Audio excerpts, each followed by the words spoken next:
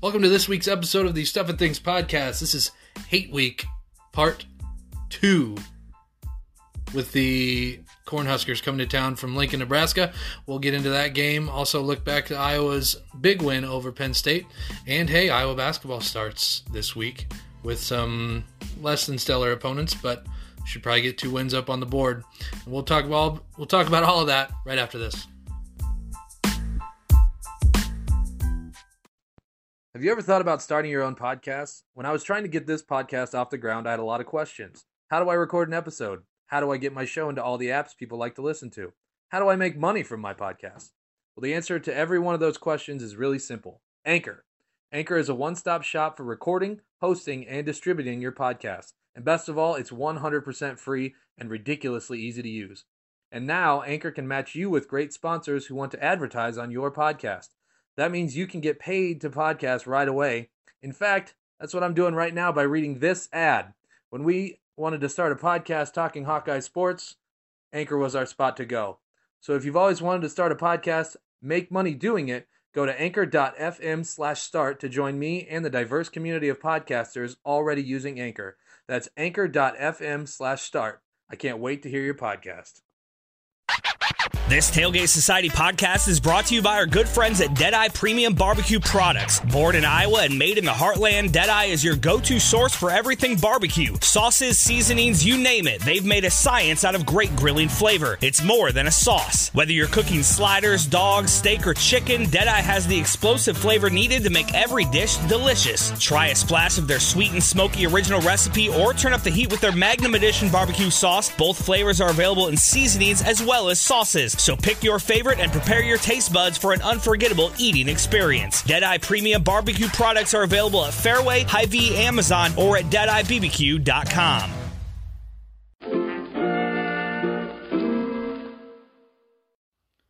Okay, so the Hawks coming off a big win over Penn State this past weekend, finally snapping a 6-game losing streak, I believe, to the Nittany Lions of Penn State with a 41-21 victory up in Happy Valley. Well, yeah, I was a little bit worried because I think it was the last time they were in Happy Valley, 2018. There was the pass to Sam Brinks, was it? The touchdown pass. He kind of jumped out early. Yep. Dominated. The first quarter and a half or so, and then Trace McSorley happened. So yeah. I tweeted during the game that this is fun. I am enjoying this, but we have also seen kind of this start in Happy Valley before without a great outcome. But I don't know. To me, this game was kind of almost like a play in 4 acts. Like first quarter, kind of even back and forth. Penn State drove it, had those quarterback runs. Got in the end zone. Iowa came back, got a field goal. Okay, like even Steven first quarter. Second quarter, all Iowa. Third quarter. I mean, it was 14-7. Got a little. Yeah, third quarter scoring was really kind of even, but the third quarter felt kind of like the tides were turning. It was a little butthole pucker time.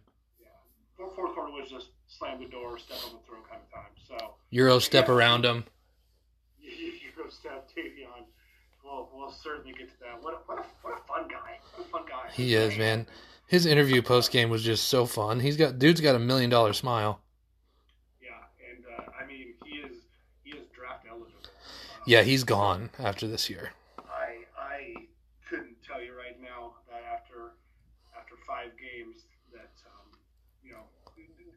assuming kind of the rest of the season plays out and he kind of maintains the productivity and energy and just kind of presence that he has on the field. I don't know that you're going to see him back next year. Yeah, no, dude's already got, I believe, 4.5 sacks, and I think he's got 8.5 tackles for loss already through 4 games. I mean, you can only imagine if they were actually playing a 12-game season, what those stats would look like for a full year, but I think he'll test really well in all the combine and all that crap, if he does just indeed decide to declare, which I would assume he's going to. It only makes sense. Seems like every year Iowa has one of those guys that before the season you're not really talking much about something like that happening, and then this happens and you're like, yeah, he's gone. Yeah, if Kurt can get him back next year, that'll be the biggest recruit of the off season. So I know that's been said before with AJ Epinesa and Brandon Sheriff, and a lot of guys. But enjoy these last 4-ish games, watching Davion Nixon and enjoying him, because right now, if you made me guess, I'd say he gone. Yeah,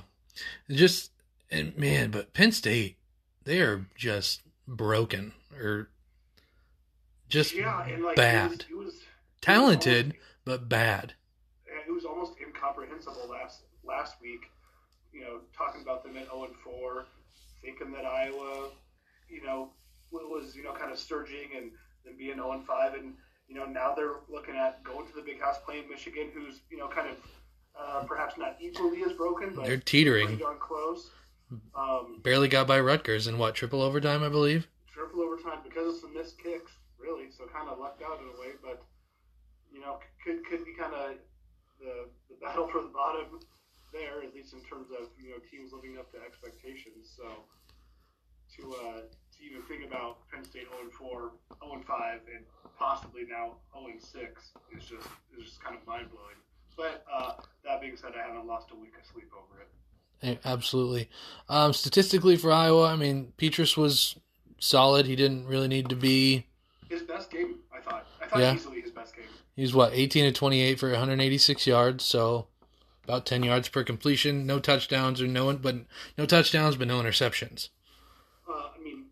Easily his best, completion percentage. Which, if you kind of want to nitpick and find and kind of rank the importance of stats, I'd put completion percentage right up there, along with kind of yards per attempt or yards per completion. Easily his best completion percentage, and even at that, he had a couple, at least two that I can think of, two throwaways that just absolutely had to be throwaways, where they kind of like motioned him out, and by the time he kind of got turned around looking downfield, there was somebody there, and he just had to sling it out of bounds. So also maybe one of my favorite quarterback sneaks that Iowa's ever run for the touchdown, where both of the side judges were coming down the goal line like looking for where the player was, and they took him forever to signal a touchdown. Like, no, he's like 5 yards in the end zone. I don't even, maybe this was just kind of the cameras they were flipping to, but it almost seemed like they hadn't even called it by the time Spencer had ran back. It was weird. To the sideline. I don't know exactly what all that's about. Your QB sneak you. Yeah, it was like a 4-yard QB sneak, but yeah, no, I it was good to see a performance like that. Yes, no crowds, but on the road against a very talented team, especially on the defensive line. They did get some pressure, and he was sacked 3 times, which is as many times as he'd been sacked the entire year up to that point. Yep. So I think all in all it was a good test, and I think what you want to look for now is a continuation of that progress. So. And I think it was good that Mekhi Sargent had a good game. Goodson, you could tell, was kind of frustrated. I think they really tried to key on taking his outside zones away. Outside runs, I don't know if there was some kind of tell in the formation or down in distance in personnel or something like that, but yeah, he had very little luck, getting out to tackles and running. So, but Mekhi, man, Mekhi just runs hard, runs you over. He's a rolling ball of butcher knives. So both guys, ended up having a really good game. And when you look at the box score, Goodson actually had more carries. Mm-hmm. Goodson still got 20 carries, 20 touches, and of course, out of those ripped off a long run or two. But if nothing else, perhaps to save some wear and tear or tread on the tires. After he toted the rock quite a bit at Minnesota, perhaps that was.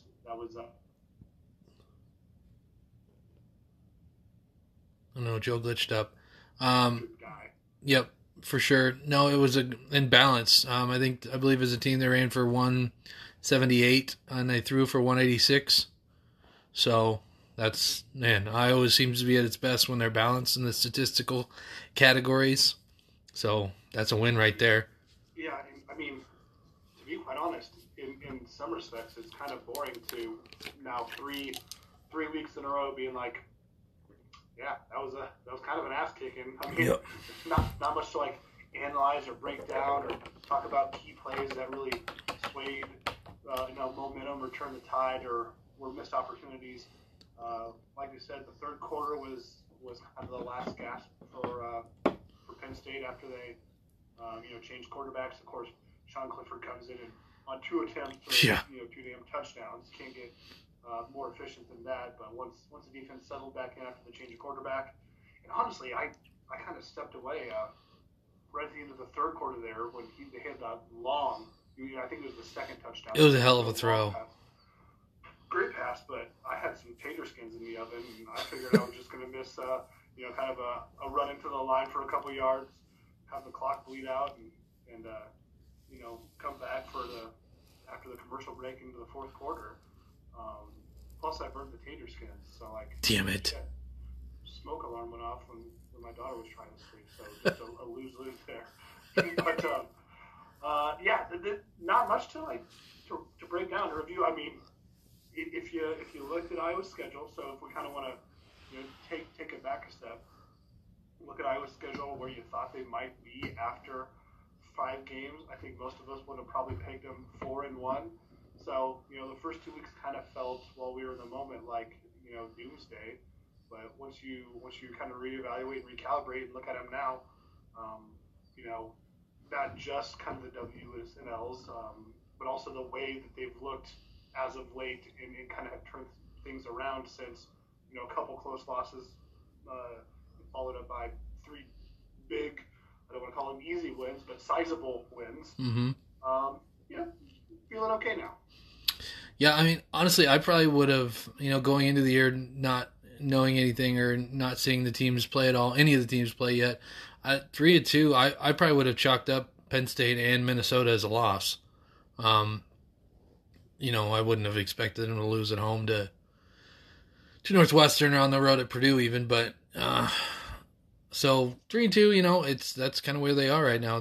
You are what your record says you are, with the rest of the way very winnable the rest of the way. I do have a question. Where the Davion Nixon interception in return, is that going to live on in kind of Iowa lore a la Claiborne's block punt and return at Penn State, or not really on the same level like a Tate to Holloway, or like the Tyler Sash interception when he flips it back to Micah Hyde and runs it back? Yeah, I think it's. I know recency bias and everything like that, but to me, I think it lives on a tier below the Claiborne block, because the Claiborne block punt was a higher stakes game changer. Yeah. The score from true. You're losing and about to get the ball to all of a sudden you're winning the game. Of course, it was in the context of an incredibly special season where they go and win the Orange Bowl. Yep. So that probably elevates that after the fact a little bit more.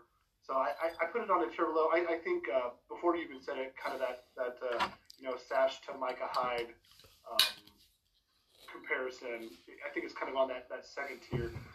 I'd also put, speaking of number 9 there, maybe the Indiana triple doink interception. The pinball, on Halloween that same season. I'd kind of put it on that level.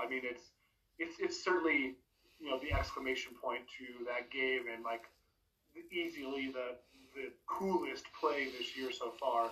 I think kind of exactly where it ends up will depend on what Iowa does the rest of the way. And of course, this is just going to be record book wise and memory wise once we're a bit separated from the season. Look back as kind of just a weird year in general, I'm sure.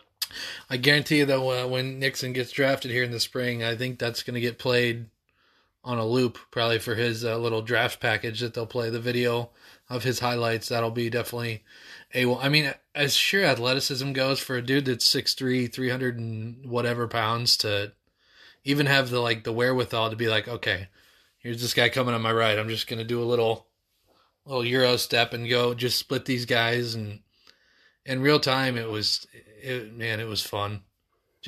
I watched it about 87 times, I believe. I saw somebody on Twitter who summed it up nicely. He kind of just said, guys, this is what it's like when you have a defensive tackle who was good enough to be offered by Alabama. Yeah. So everybody, likes to go back and forth about Do stars matter? Does recruiting matter? Or is it just strength and conditioning and getting coached up and doing things the Iowa way? Like, it's both. The God-given ability. You can't teach that. Yeah, when you start with a high floor to begin with, and then add some of that, other stuff on top of it.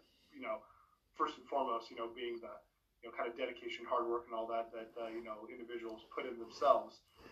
You layer that on top of just freakish athletic ability, and you get to see fun shit like that. Yeah. So yeah, we can probably close the book on the Penn State game. Very nice to snap that losing streak. Which I was trying to think, what year was it the last time they beat them? Because they haven't played them every year. No, they haven't played it. It was 2010. So that's what I thought. I was trying to think. That was what I thought it was. They haven't won in Happy Valley since 2009. Okay.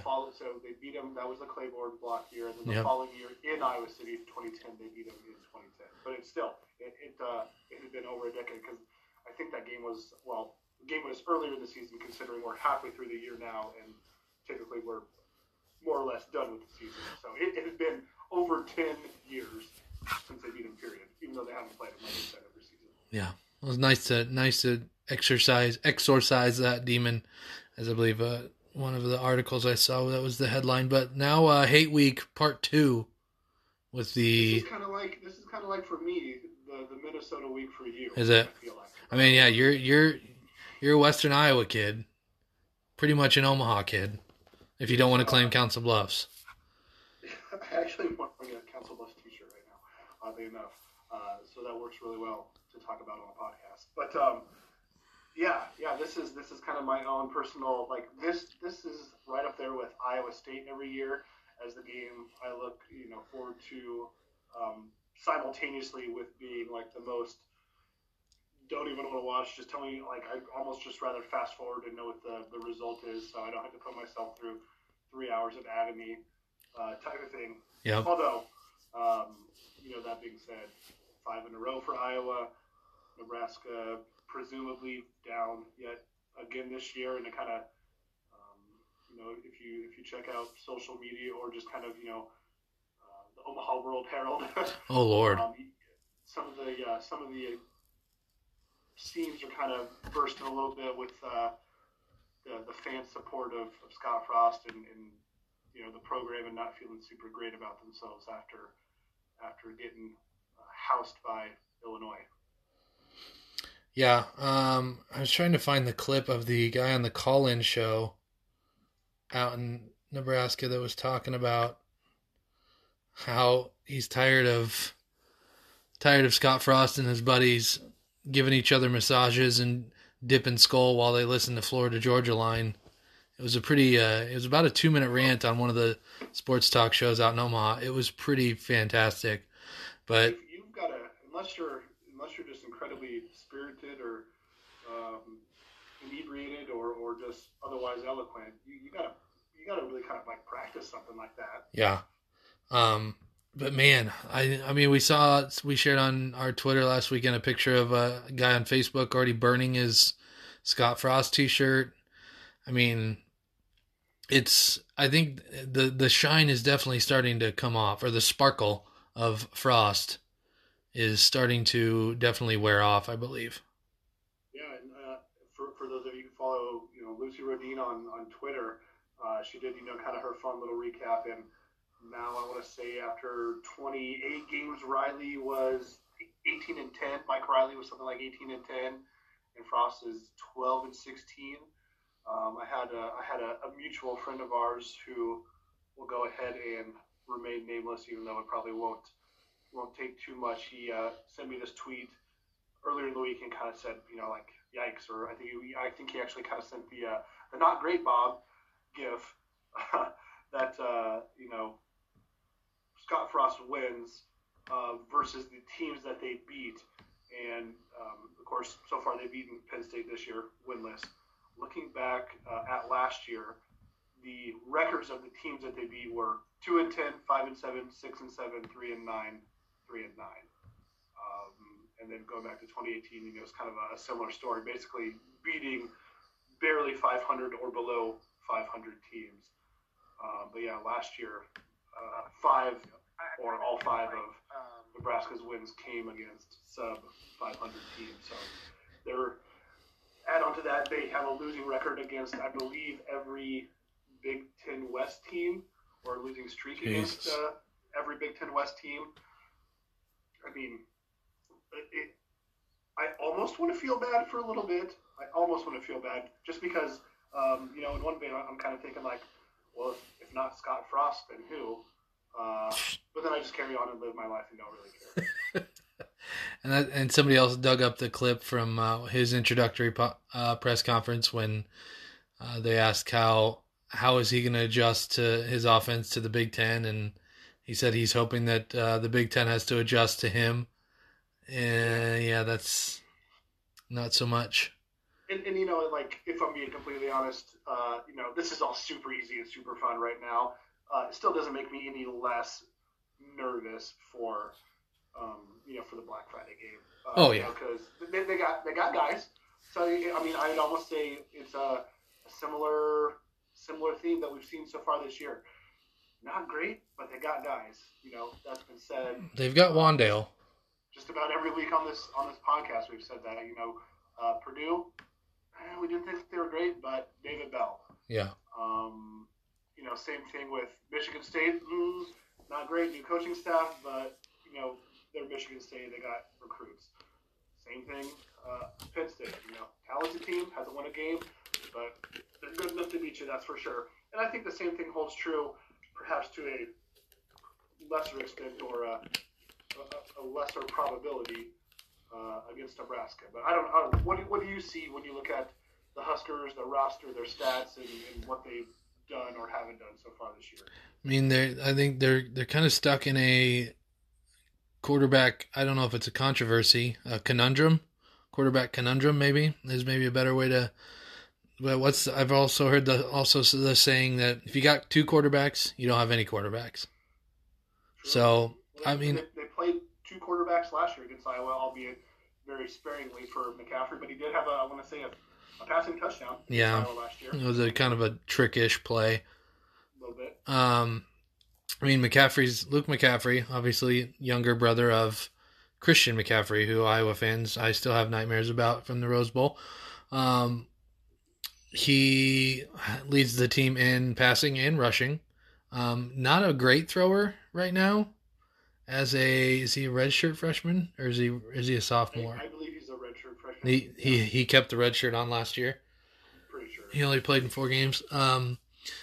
He's leading the team. He's got 300 yards rushing on the season. He's averaging 5 yards a pop. He's also the leading passer. So he's a great athlete. As you he's a hell of an athlete. Playing quarterback. Is he a great quarterback? I don't know. His athletic ability is really what opens up opportunities for him in the passing game too. Because you roll him out, you kind of get him in space outside of the pocket, and you do have to respect his ability to run. Like you said, he's ripping off a good yards per rush average. He's also throwing at a pretty high completion percentage when he is not throwing to the other team. 5 interceptions to 1 touchdown. You couple that though, almost 65% completion rate. True. And it's kind of a duality, so it's hard to tell. Is it the fact that he's, I believe now, will be making his 3rd career start, I want to say, against Iowa. So how much of that is him still being a newbie? How much of that is that lack of experience versus perhaps not being, like you said, an actual good true quarterback? I don't know. I don't care to find out.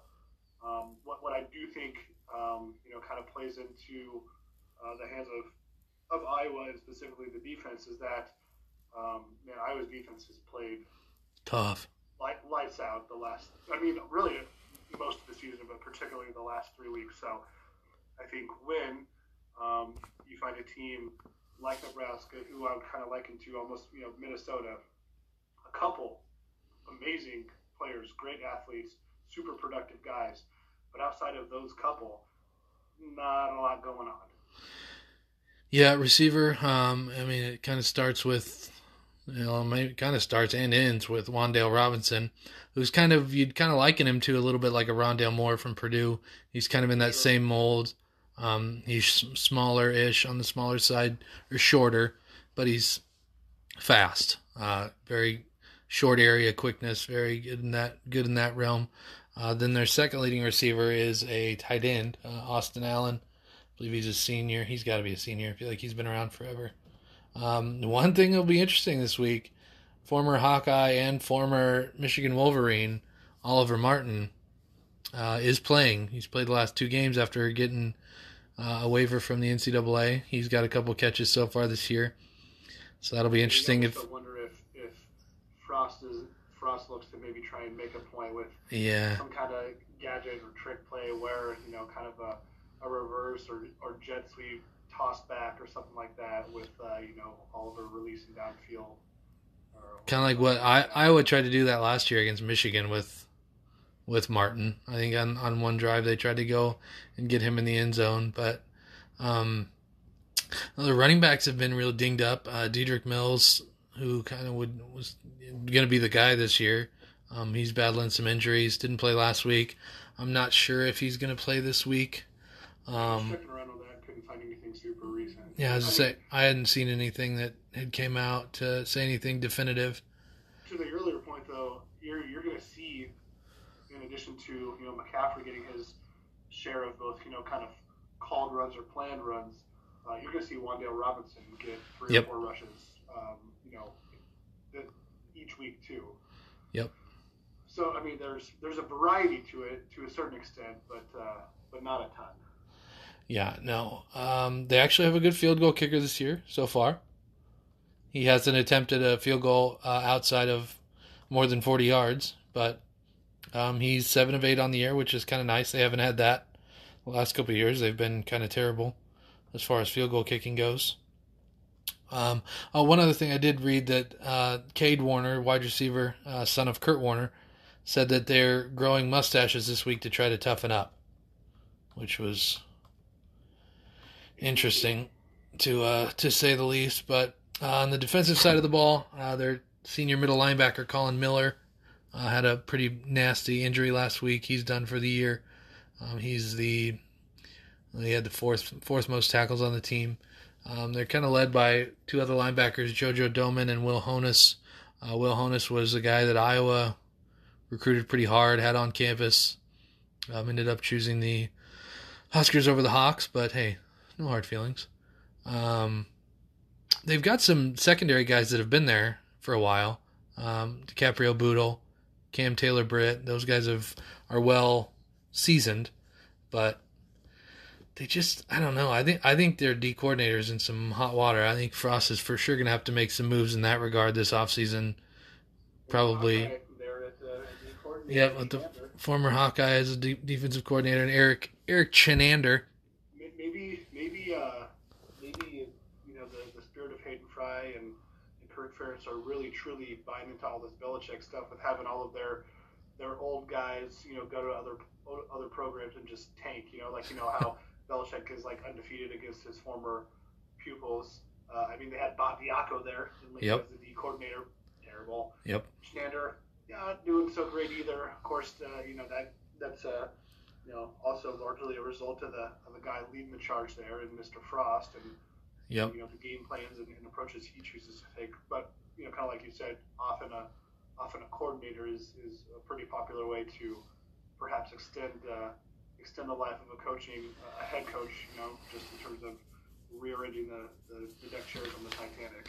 And that's the thing, I've always said this with Nebraska is until they really build from the line play out, they're not going to do anything significant in this conference. Because you're going to, in this conference, in this division, look who's a perennial, top of this division with, Northwestern now is going to win 2 out of the last 3. They're tough in the trenches and the linebacker spot. Wisconsin, Iowa, their style of play, very physical up front. Minnesota is kind of adopting that somewhat also. And Nebraska just doesn't seem to do that at all. It's all about their stars and the recruiting stars and the skill players, and that's cool. But unless you can protect them, it doesn't mean shit. Have you heard they have the cool thing where they call it Calabrasca because of all the California kids that come? Yeah. So that's cool, though. If only that was worth a shit or got you any points on the field. Yeah, it's... So totally flip this around. All of these things are true. That's what would make this win so significant for Nebraska, right? Absolutely. They're standing wise last in the Big Ten West. They're not gonna make a bowl game. Through 4 games, they got 4 left, and they're sure as hell. And of course, they did have a game against Wisconsin canceled. Otherwise, they'd be 1-4 right now. Yeah. They played 4 games. They're 1-3. They're sure as hell not gonna win the last 3. They're not gonna sweep Iowa, at Purdue, and Minnesota to get above 500. Like, they're gonna end with a losing record. But to me, again, maybe as kind of just a self-preservation mechanism, makes me say, like, well, this would be quite the feather in their cap, wouldn't it? True. What is the line this week? Great question, Pete. I just so happen to have looked that up yet. Haven't decided what to do yet.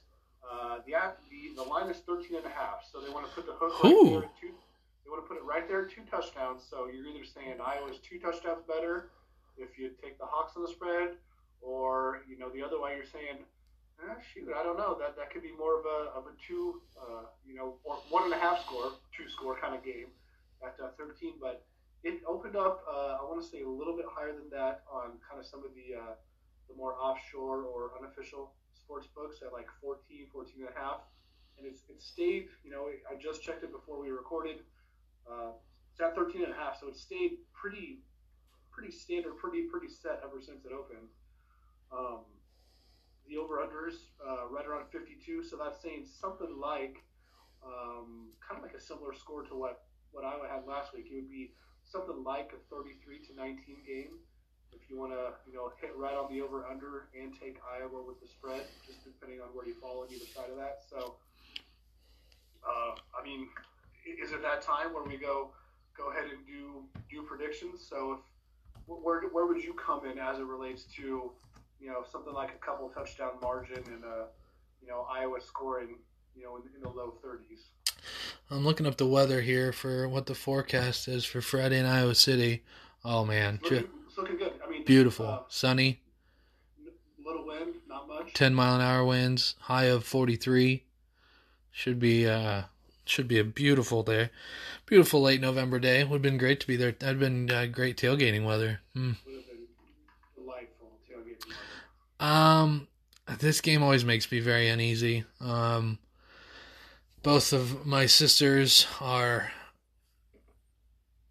married to and dating Nebraska fans, and they're both Nebraskans. So yes, Nebraska citizens. I too deal with this rivalry. It's weird. This is going to be the first Iowa Nebraska game that I haven't been at since they've started up this matchup again. So it's kind of weird to be going to be watching it on TV. I haven't done that yet. So it'll be strange, but it'll also kind of be, well, if it was in Lincoln, it would be nice to not be in the stadium. I'm just not a fan of that stadium very much, but mainly because of the people. Yeah. And if there was ever a fire in that stadium, everybody would die. You're not getting out of there. Yeah, the way they have the newer outer part kind of built right up against the older part in the narrow concourses, you're not getting out of there. I rarely feel as claustrophobic, and it doesn't even feel good considering how cold it typically is either. Mm-hmm. It's just uncomfortable. Yeah. Yep. I think Iowa's defense is going to continue to do what it's doing. I would like to think that Iowa's running game is going to continue. I think you might stop you might slow up one of Sargent or Goodson, but the other one's going to get you. I think I would take Iowa to cover. I think they win by 14 to 17 points. Yeah, score wise. Oh, let's go 30. Let's go 31 to 14. little bit of the under. Is it? I don't know. That's math. What's that? 45. That's the under, but Iowa covering. I'm gonna have it a little bit higher scoring, but a pretty similar outcome. I can't decide if I want to go. I'm somewhere right around 35, either 21 or 24. That's where I was initially thinking. 35-21 is the over, and Iowa covering just barely on that 13.5. I don't know. I'm gonna go 35-24. So I'm saying Iowa doesn't cover. I can totally see this being kind of the, like I said, the pull out all the stops type of game plan, looking to kind of jump out quick, maybe a super quick score from Nebraska, or looking to just get points anytime they can, knowing that the opportunities might be kind of hard to come by. So that's where I'll tack on the field goal, the 3 points to make it 35-24. But the way my prediction would be that Nebraska hangs tough. Maybe it kind of shows out like they did a little bit against Ohio State in Week 1. But if Iowa can weather that and really, kind of assert their will, it ends up not feeling as close as that 11-point margin. So 35-24, honestly. See, I was between 31-14 and 31-17. I feel like this defense is really good, and I feel like we probably say that most years, but I think statistically it's showing. It's true. Also, Phil Parker, man, how nobody has come in and tried to poach him, and maybe other schools have elsewhere, but I just feel like an SEC school, why nobody's ever taken a shot at him, and I guess at this point, nobody probably will. Just obviously he's pretty entrenched in Iowa City, but how that dude hasn't even gotten a look anywhere else. I mean, I know he has no aspirations of being a head coach, but the dude he produces. He's very much like his mentor and Norm Parker, where it's a lot of bend but don't break, but it gets the damn job done. That it does. Complimentary football, I believe they call that. That's good. I like that. All right, so shocker, we predict 2 Iowa wins. Basketball team plays tomorrow. We're recording this on Tuesday night here. Big matchup with North Carolina Central. I believe COVID clear. Yes, I want to say it was a student manager, perhaps. Is that what it was? Don't quote me on it, but I want to say it wasn't like an epidemic or something that ran rampant through the roster. Yeah, and I think the spread on that one I heard today is like 20 and a half or 21 and a half, something like that. That is something that I haven't actually checked yet, but I can't imagine. I can't imagine the spread would be any closer than the football game. True, for sure. And kind of heavy hearts. Real rough news over this past weekend. Jack Nunge's father, Mark, suddenly passed away on Saturday morning. He was an emergency room physician. Was a doctor at the University of Iowa for a long time until I think Jack was in 5th grade. Then they moved to Indiana. So just real tough news. So no Jack Nunge this week for the Hawkeye basketball team. Fran said, he'll be back whenever he's ready, and you absolutely have to agree with that. You definitely want him to get in a good headspace and everything after just a shitty thing to deal with. I think the guy was only 53 years old. He's got 5 kids, so just rough. I'd forgotten that Jack Nunge's mom was actually an athlete at Central College. Is that right? Your alma mater. My alma mater, your quasi alma mater. Yes, my if they gave out 2-year degrees, I would have gotten one of those. If they gave out degrees for effort, you would have gotten half of one. Yeah, for successfully partying in Pella, oh man, I would have been. That does take some effort. Yeah, I would have been 4.0. But I think I read that she played volleyball and basketball there at Central. So kind of weird the Iowa ties. But so yeah, Iowa will be without him. But, luckily, as this roster is constructed, they have plenty of depth.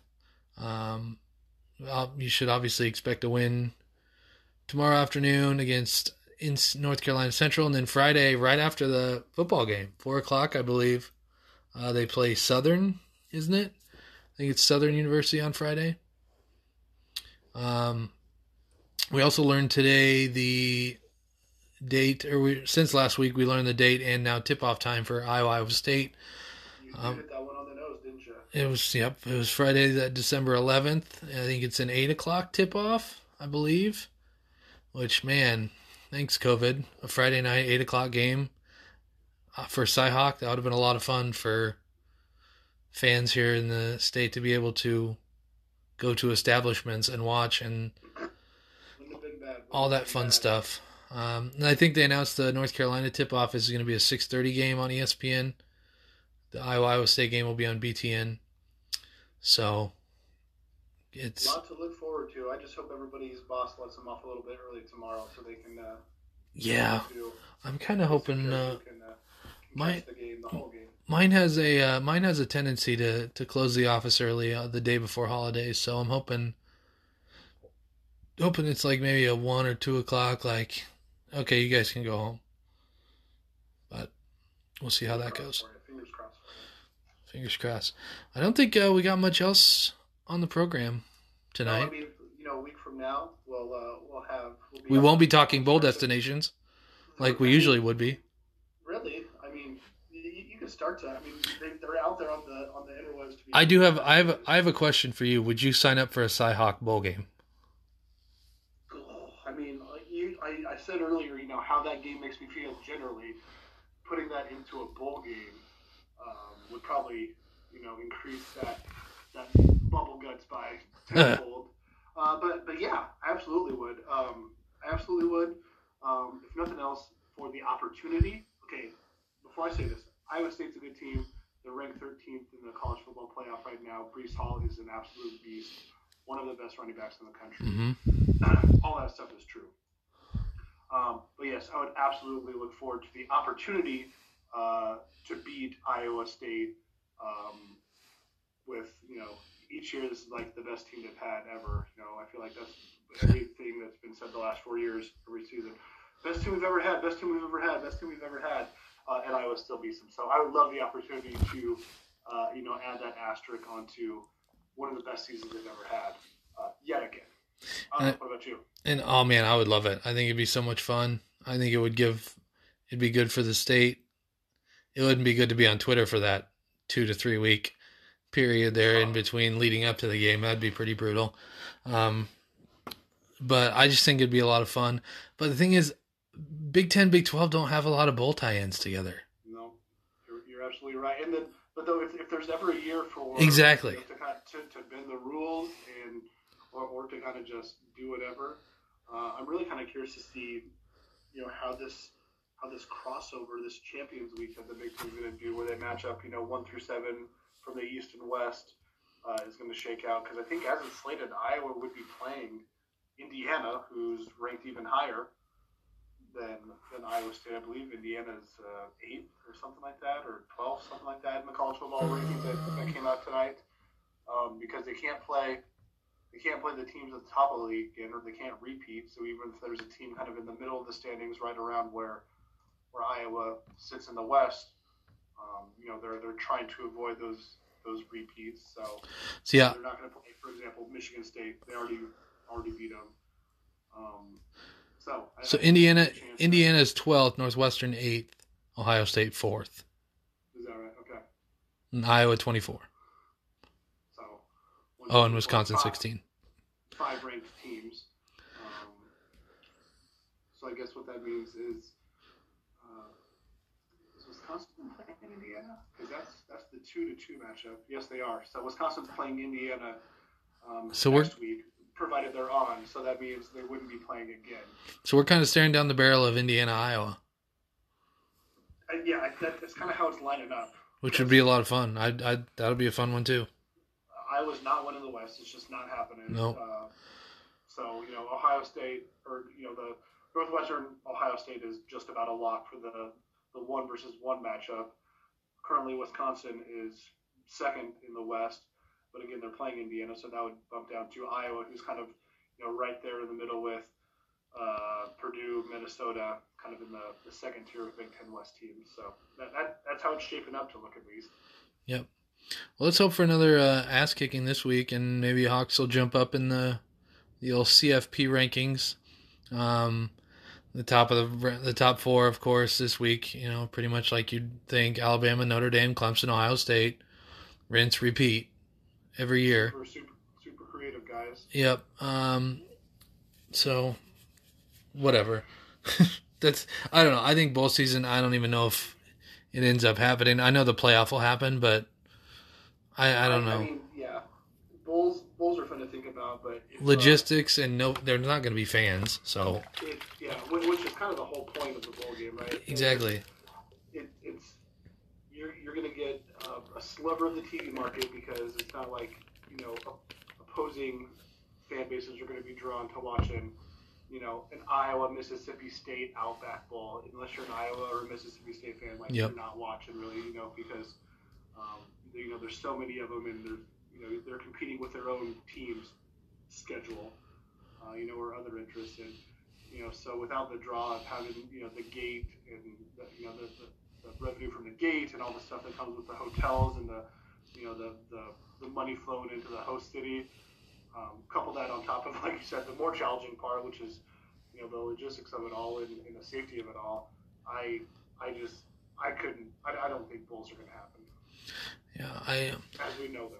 What they should almost do is just do like regional matchups at neutral sites or something like that. And that's where that Iowa State could come into play. Put Iowa and Iowa State up at U.S. Bank Stadium in Minneapolis. It'd be pretty badass, except it'd almost be a waste. Just play at the Unidome. Ooh. Play at the Unidome. That would be fun. That'd be pretty sweet. That would be fun. Are you listening, Jamie Pollard? You blocked me on Twitter. I guarantee he's listening. He's told me. He absolutely. I make one comment about him doing those stupid coins for Gene Chizik, and he blocks me. Wow, that's a throwback. I know. He's sensitive. All right, well, I think we've wasted enough of your time this week, so we'll be back next week. Hope everybody has a safe, maybe semi-isolated Thanksgiving. Celebrate responsibly, as you see in most alcohol commercials, but that really applies this year for Thanksgiving and the upcoming Christmas season. But we hope you have a great Thanksgiving, just a safe one. But I think that's all we got this week, so go Hawks, and we'll talk to you next week.